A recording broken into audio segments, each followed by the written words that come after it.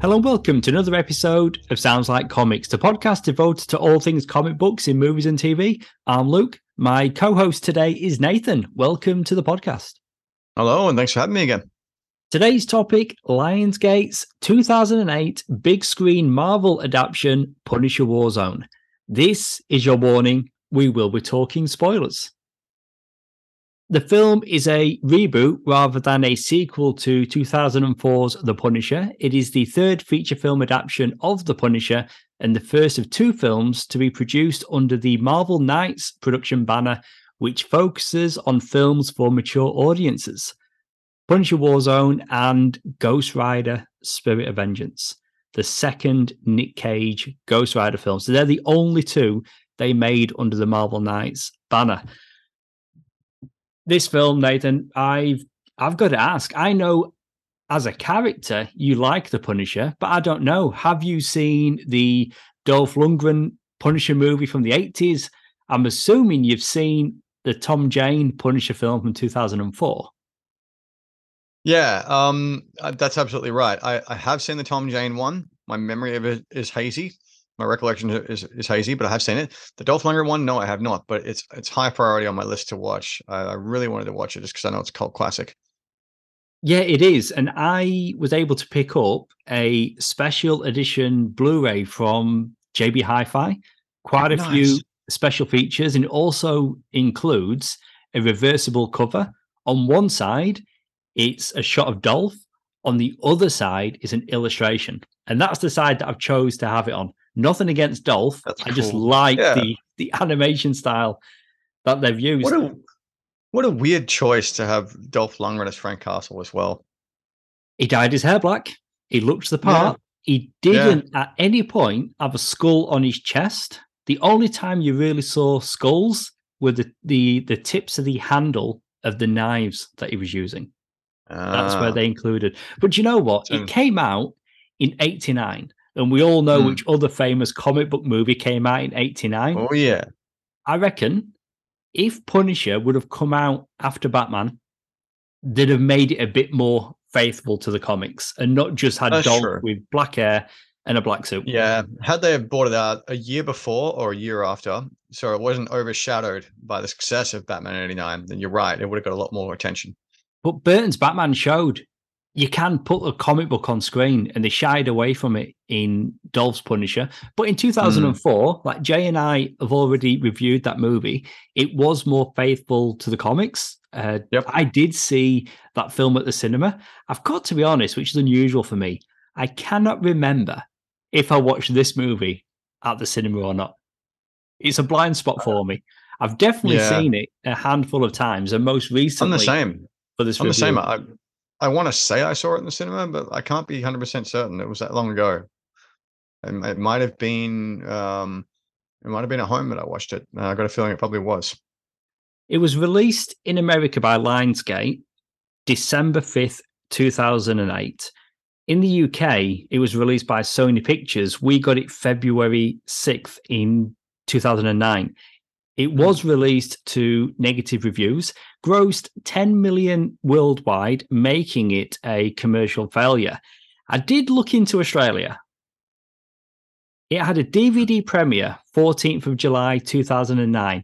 That's all I can find on it. So I don't know if that means it went straight to DVD in Australia, or if for some reason they've listed the DVD premiere instead of the theatrical premiere. But it did eventually come out in Australia on DVD, 14th of July. Oh no! Yeah, I don't remember it getting a cinematic or a theatrical release. So I think you're right. I think it was a straight to DVD movie. And just looking at that, the fact that in the US it was Lionsgate, in the UK it was Sony. Look at the recent Kevin Smith films, which do get a Lionsgate distribution in the US. We've not necessarily been getting them in Australia, as recent as Clerks 3. Yeah. So maybe it is. We've been getting snubbed lately. It seems that way. It seems that way for smaller movies. I like some horror movies as well, like Pearl, the ex-prequel movie. It's only just getting released here in Australia, whereas in the US and I believe the UK, they had it last year. Do you think it's possible that the pandemic has played a role in the changing of distribution and the way it happens and No, the accessibility of it? I don't know, because what we're talking about here with The Punisher happened 2008, 2009, Yeah. which obviously Yeah. predates the pandemic. So I said Obviously. it grossed 10 million worldwide, budget 35 million. That's a problem. That is a problem. If you're spending more than you're earning, that's not good business. It's not good for the studio. Yeah. And I'm pretty sure it is still the lowest grossing Marvel film. I mean, but wasn't this before Marvel Studios was a thing? Or was this just as Marvel Studios was starting to get off the ground? By this point, they would have had, I reckon, Iron Man, Incredible Hulk. So they were fledgling. So that's a weird overlap, isn't it? Yeah. Because you would think that they would bring it in-house and under the banner. Interesting too that they chose to brand it Marvel Knights, which, as we know, was the adult-oriented comic book run under Joe Quesada, who was then editor-in-chief.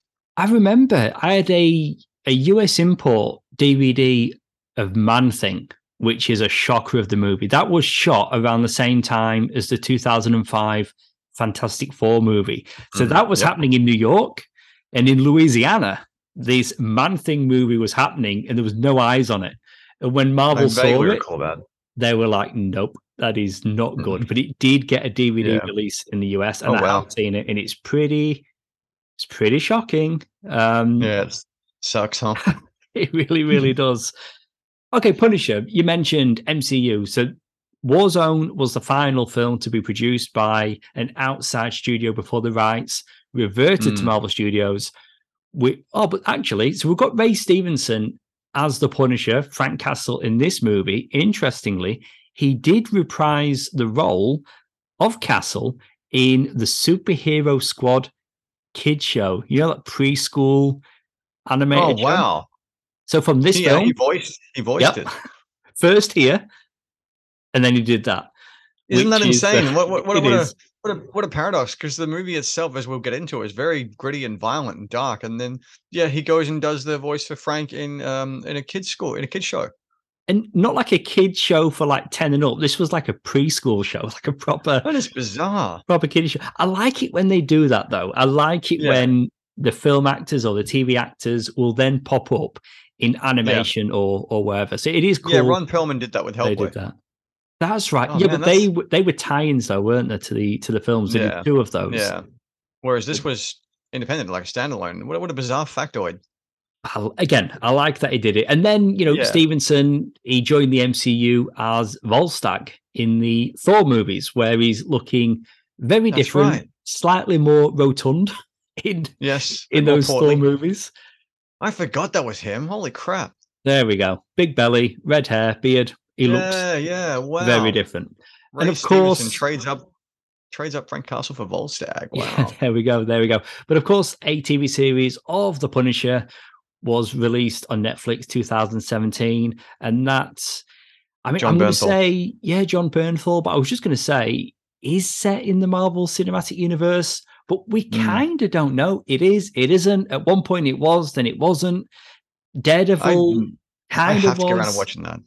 It is good. I reckon you would like it. But let's just say it is part of the MCU. Matt Murdock. It's canonical. Yep. Charlie Cox, he's going to be back in Daredevil Born Again. Looking forward to that. That's a whole other thing. But let's talk different kettle of fish. Let's talk Warzone. Let's start with the director, Lexi Alexander.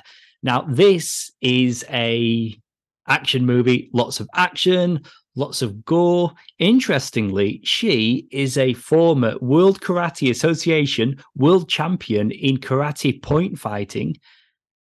And of course, he's best known for directing this movie and Green Street Hooligans, which in the UK, I think we just got it as Green Street, the football hooligan movie with Charlie Hunnam. Elijah Wood is in there. But I think they're the only two films of note. She's done a lot of TV since, but coming from that background, you can imagine her on set being great with the stuff. Oh, yeah, absolutely. Yeah, she would probably bring or inject a lot of that life into a movie like Punisher, because to make it really visceral and visually interesting. it's disappointing to hear, and it'll come up during this review. She came up against the studio or Lionsgate a lot during the production of this film, not being listened to. There's so many examples of it. So I don't think so she wasn't getting studio support or studio No. backing. No. Oh, wow. I mean, just to start off, and she has been very vocal about this over the years. There's a podcast, How Did This Get Made? She was on there. She was saying the studio brought in Freddie Prinze Jr. to audition for the role of Jigsaw. She was surprisingly impressed by his audition. However, he was then denied, and she wasn't allowed to cast him. So Lionsgate... Oh, boo. Yeah, Lionsgate put a stop to that, and then there's so many things that have come out over the years, like tonally, and she just wasn't able to do the things that she wanted to do. Yeah, isn't it interesting? All the politics and internal dynamics behind all these decision-making processes that happen that no one is really privy to unless it gets spoken about on a show or a podcast or divulged. I find that really interesting. Yeah, no, definitely, and it's always like interesting, reading about those things when doing prep for these episodes. I mean, of course, we didn't get Freddie Prinze Jr. We instead got Dominic West. He was Jigsaw.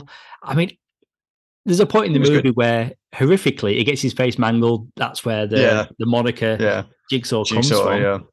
I don't know.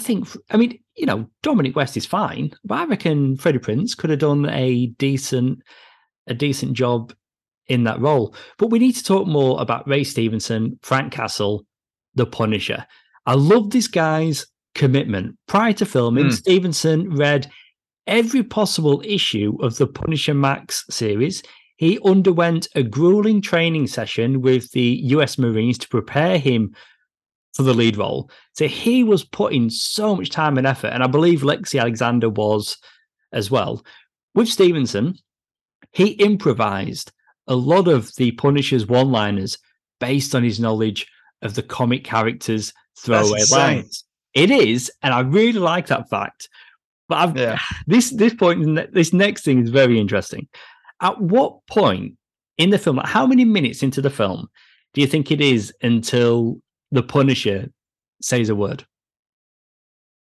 And before you answer, this is a 90-minute movie. I'm going to go half an hour into the movie. Pretty much half an hour, 25 minutes. So I applaud Stevenson for improvising a lot of the characters' one-liners, but he doesn't say anything for 25 minutes. That's pretty insane. But that's it shows commitment to the character. Like you say, it's like he's a testament to an actor who really takes his craft seriously and takes the subject matter he's handed seriously. And you can't help it but admire that. That's awesome. He really imbues Frank with the gravitas he needs. The trauma that he's gone through. He really shows that. Then there's those moments of levity where he adds a little funny little one-liner, like you say. It tonally just fits so well with what's going on. It just works, as a juxtaposition to the violence that's happening. Yeah, but he's definitely a highlight of the film, which is good because he's a title character. But it was incredible. I really liked him as Punisher. I really wish he had stuck around for it. Yeah, you can watch the Superhero Squad and get more of his Punisher there. At one time, though, Thomas Jane was attached for the lead role, but he turned it down, stating that he thought the script was going in the wrong direction. He felt it was too comic book, whereas he wanted a more gritty, realistic approach. This film's way more violent than his movie. Dude, what was he thinking? And if anything, this movie was gritty and realistic. This didn't feel comic book to me. It didn't. Oh, no, right. That's interesting. Well, I mean, you can tell they pull from Gareth Ennis' tenure writing The Punisher with all the violence and with all the mobs and stuff. You've got the Black Irishman. He's in it as well. And I think that was an Ennis character from his run. So they're pulling from the material, but it just had that grittiness and that violence to it.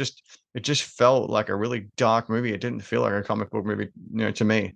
It could be pulling from the source material that Jane didn't like, even though we're not. I mean, this movie, they're not exactly going for Christopher Reeve Superman, are they? Like, No, bright and optimistic no, and all of that. It is very much Punisher Warzone, which it's a was a revenge tale. series of comics, and yeah, it's a revenge tale.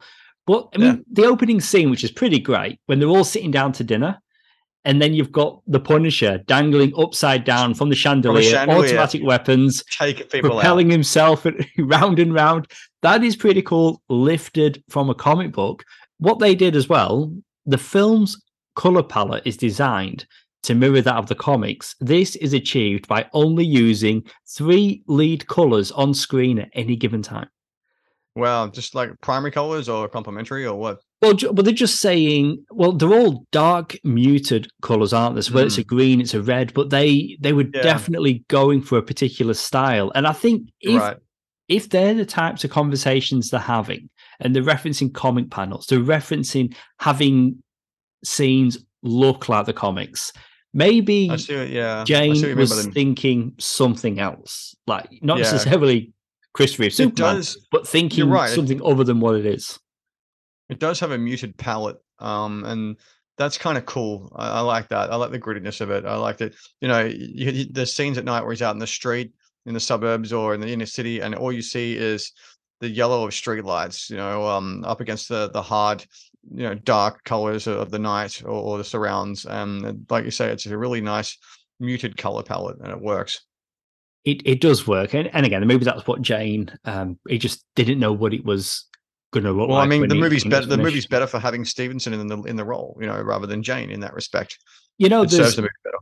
there's a scene in Jane's Punisher film where he's setting someone up, a bodyguard who is working for Travolta's character, Yep. and do you know what the Punisher does? He moves a fire hydrant beside this guy's car, so he gets a parking ticket, which is evidence that he was somewhere he shouldn't have been at a particular date and time, which is fine. And it's showing that, it's more like a detective mind. I like it, but at the same time, this Punisher is a lot more like Punisher that we know from the comics. He's not Mm. being sneaky, moving fire hydrants. He's just outright killing people. I Kicks mean, doors open and blows people away. the death count, 80 plus in this movie. I was wondering that when we were watching the movie. I was like, what's his body count? He's got to be up there with RoboCop or Rambo. So many. The first Rambo film, I think he kills that one person, and it was an accident or self-defense. Beast. It's only like later films where it's like one-man army Rambo, where he's killing an Yeah. insane amount of people. Let's go back to the director, because specifically talking about his costume. She said that she was against using the skull emblem on Stevenson's costume. However, fans wanted it to be more prominent than it was in the 2004 film. She described this design as preschoolish in an interview and eventually compromised with a degraded and worn skull image, which is similar to the 2004 barely movie. legible. You can see it. It's barely legible. But you can see it. There's a nice note about the Jane movie, and I'm going to try not going back to that movie because we've reviewed that already. But the skull on his shirt is a T-shirt that was gifted to him by his son before he's murdered. So that kind of worked in the story in that particular film, and that's why he wears it. It means something to him, and anyway. It works there, but they're doing something different here. Because again, it is the reboot. One particular element of Stevenson's costume that I find amusing, and I kind of chuckle to myself every time I think about this, is that the big kind of collar that he wears around his neck, the big rounded collar that you see. That reminds me, every time I think of it, I just think of the villain from Bill and Ted's Bogus Journey, Chuck Norris. He's got something similar going on. He's got this big kind of cuff or this collar that goes around him and just kind of covers the lower part of his face. Every time I see Ray Stevenson's Punisher, I'm like, oh, it's Chuck Anomalous. It makes me laugh a little bit. That's a fair comical comparison, but what they've gone for is clearly practical. Like he's got that protection, like close hand-to-hand combat. If someone's got a knife, he's got that extra. Yeah, and that's something I never thought about when I was younger. You think that big metal rim that guards his neck is going to stop someone from like gouging a knife into his neck, So that's pretty good. That's pretty good combat tactical thinking. Yeah, that's it. It's like, it does work, but it does look different from any other iteration of the Punisher. I like it. Yeah, no, I do too. Military. We finally get Microchip in this movie. Apparently, the director, I'm doing it again, of that Thomas Jane movie didn't want Microchip in it because he thought he was a bit of a silly character. I don't think that. He's just like a nerdy tech guy that's in a van. He's his man in the chair or man in the van. It's fine. Yeah, I mean, that's he doesn't. Wayne Knight's character, yeah? That's Wayne Knight, yeah. He's a character from the comics. Like, he is the Punisher's offsider. He doesn't have many people that he trusts, but Microchip is one of the few characters that he does. It's like, so it was good seeing him. dealer. Yeah. Good to see Newman from Seinfeld in there. I was just going to say, it's hard. It's hard not to think of Newman. I mean, so funny though. Can you imagine? Hello, Frank.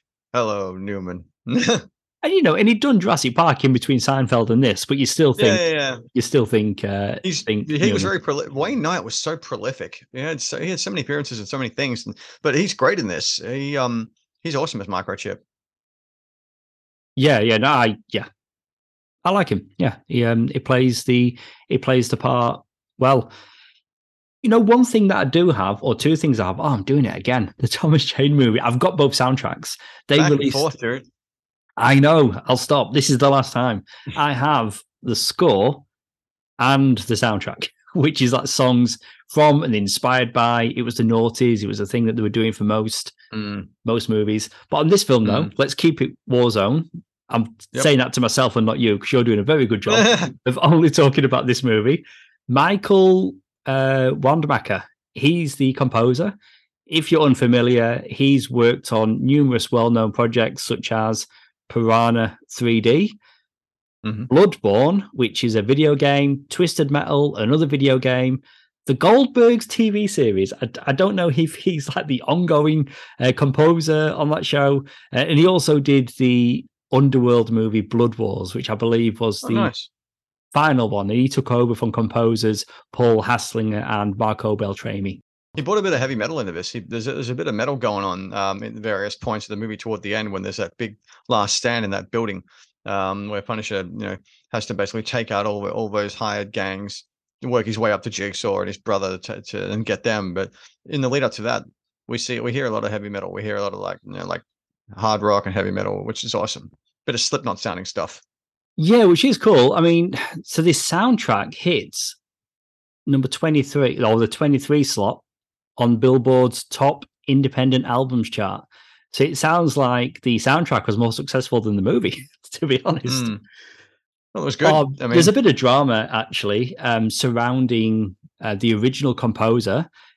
Oh, wow. Lexi Alexander was upset by Lionsgate's decision to not only fire her composer, but to make a significantly darker orchestral soundtrack to the film. It was cited that the studio's decision for this was to make the film appear more like The Dark Knight, which was released the same year. I mean, if you want to make it more The Dark Knight, you need to do a lot more than changing the score, if I'm honest. That's it. But you can kind of see their thinking. It does. When you say that, I can sort of see some of the comparisons. They are trying to stylistically. They are, but you were just saying you like the music and the music fits, but the director was against it. So absolutely. Initially, she didn't like the skull emblem. She liked that she couldn't hire Freddie Prinze Jr. She doesn't like that they fired the composer. Yeah, it really sounds like she had to work hard to compromise and strike a balance. And that's it. And when I'm looking at her film credits, I'm only finding 2. I mean, maybe she's done more, and maybe they're just the more prominent films that she's worked on. I've definitely seen her name on TV. I mean, imagine. Do you know what? I think I've seen her name on an episode of Legends of Tomorrow. She's definitely done some TV. I mean, imagine the pressures and the scrutiny she's under from the studio heads and bosses and stuff, and like shareholders and backers and all of the political side of it. So I guess it's the art of not wanting to compromise the integrity of her vision, but at the same time, she's got to kind of sort of move the way the studio wants her to move.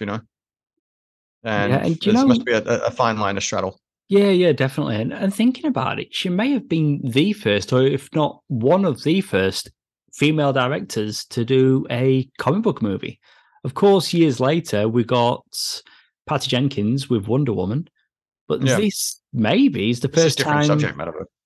Yeah, but what I'm saying is this is potentially the first time a female has directed a comic book movie. It's just unfortunate that it didn't do too well at the box office because she handled it with aplomb. You got to admit, she handled it with aplomb, and she did the best she could with what she had. And I think she was able to really release a product that did good things and spoke well of the comic book movies. Absolutely, and she made a film very fitting of the title character.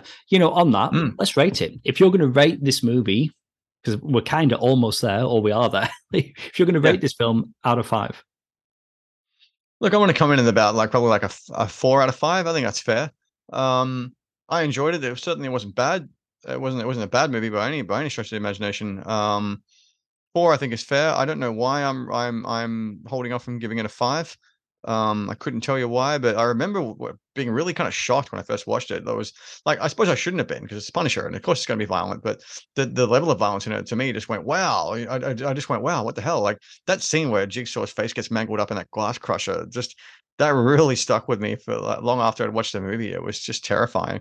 And his brother, I think it's interesting to know. We didn't speak about this enough. You're recording this episode, but his brother is probably just as much, if not more terrifying a villain than Jigsaw himself, because he's just so psychotic and he's so sick and twisted, messed up in the head, and you can see it. It's genuinely scary. There were really, really good performances from the actors who play the villains. And yeah, I think it was quite jarring, and it really knocked me on my butt when I first saw it. So, and it's a movie that's always stuck out at me.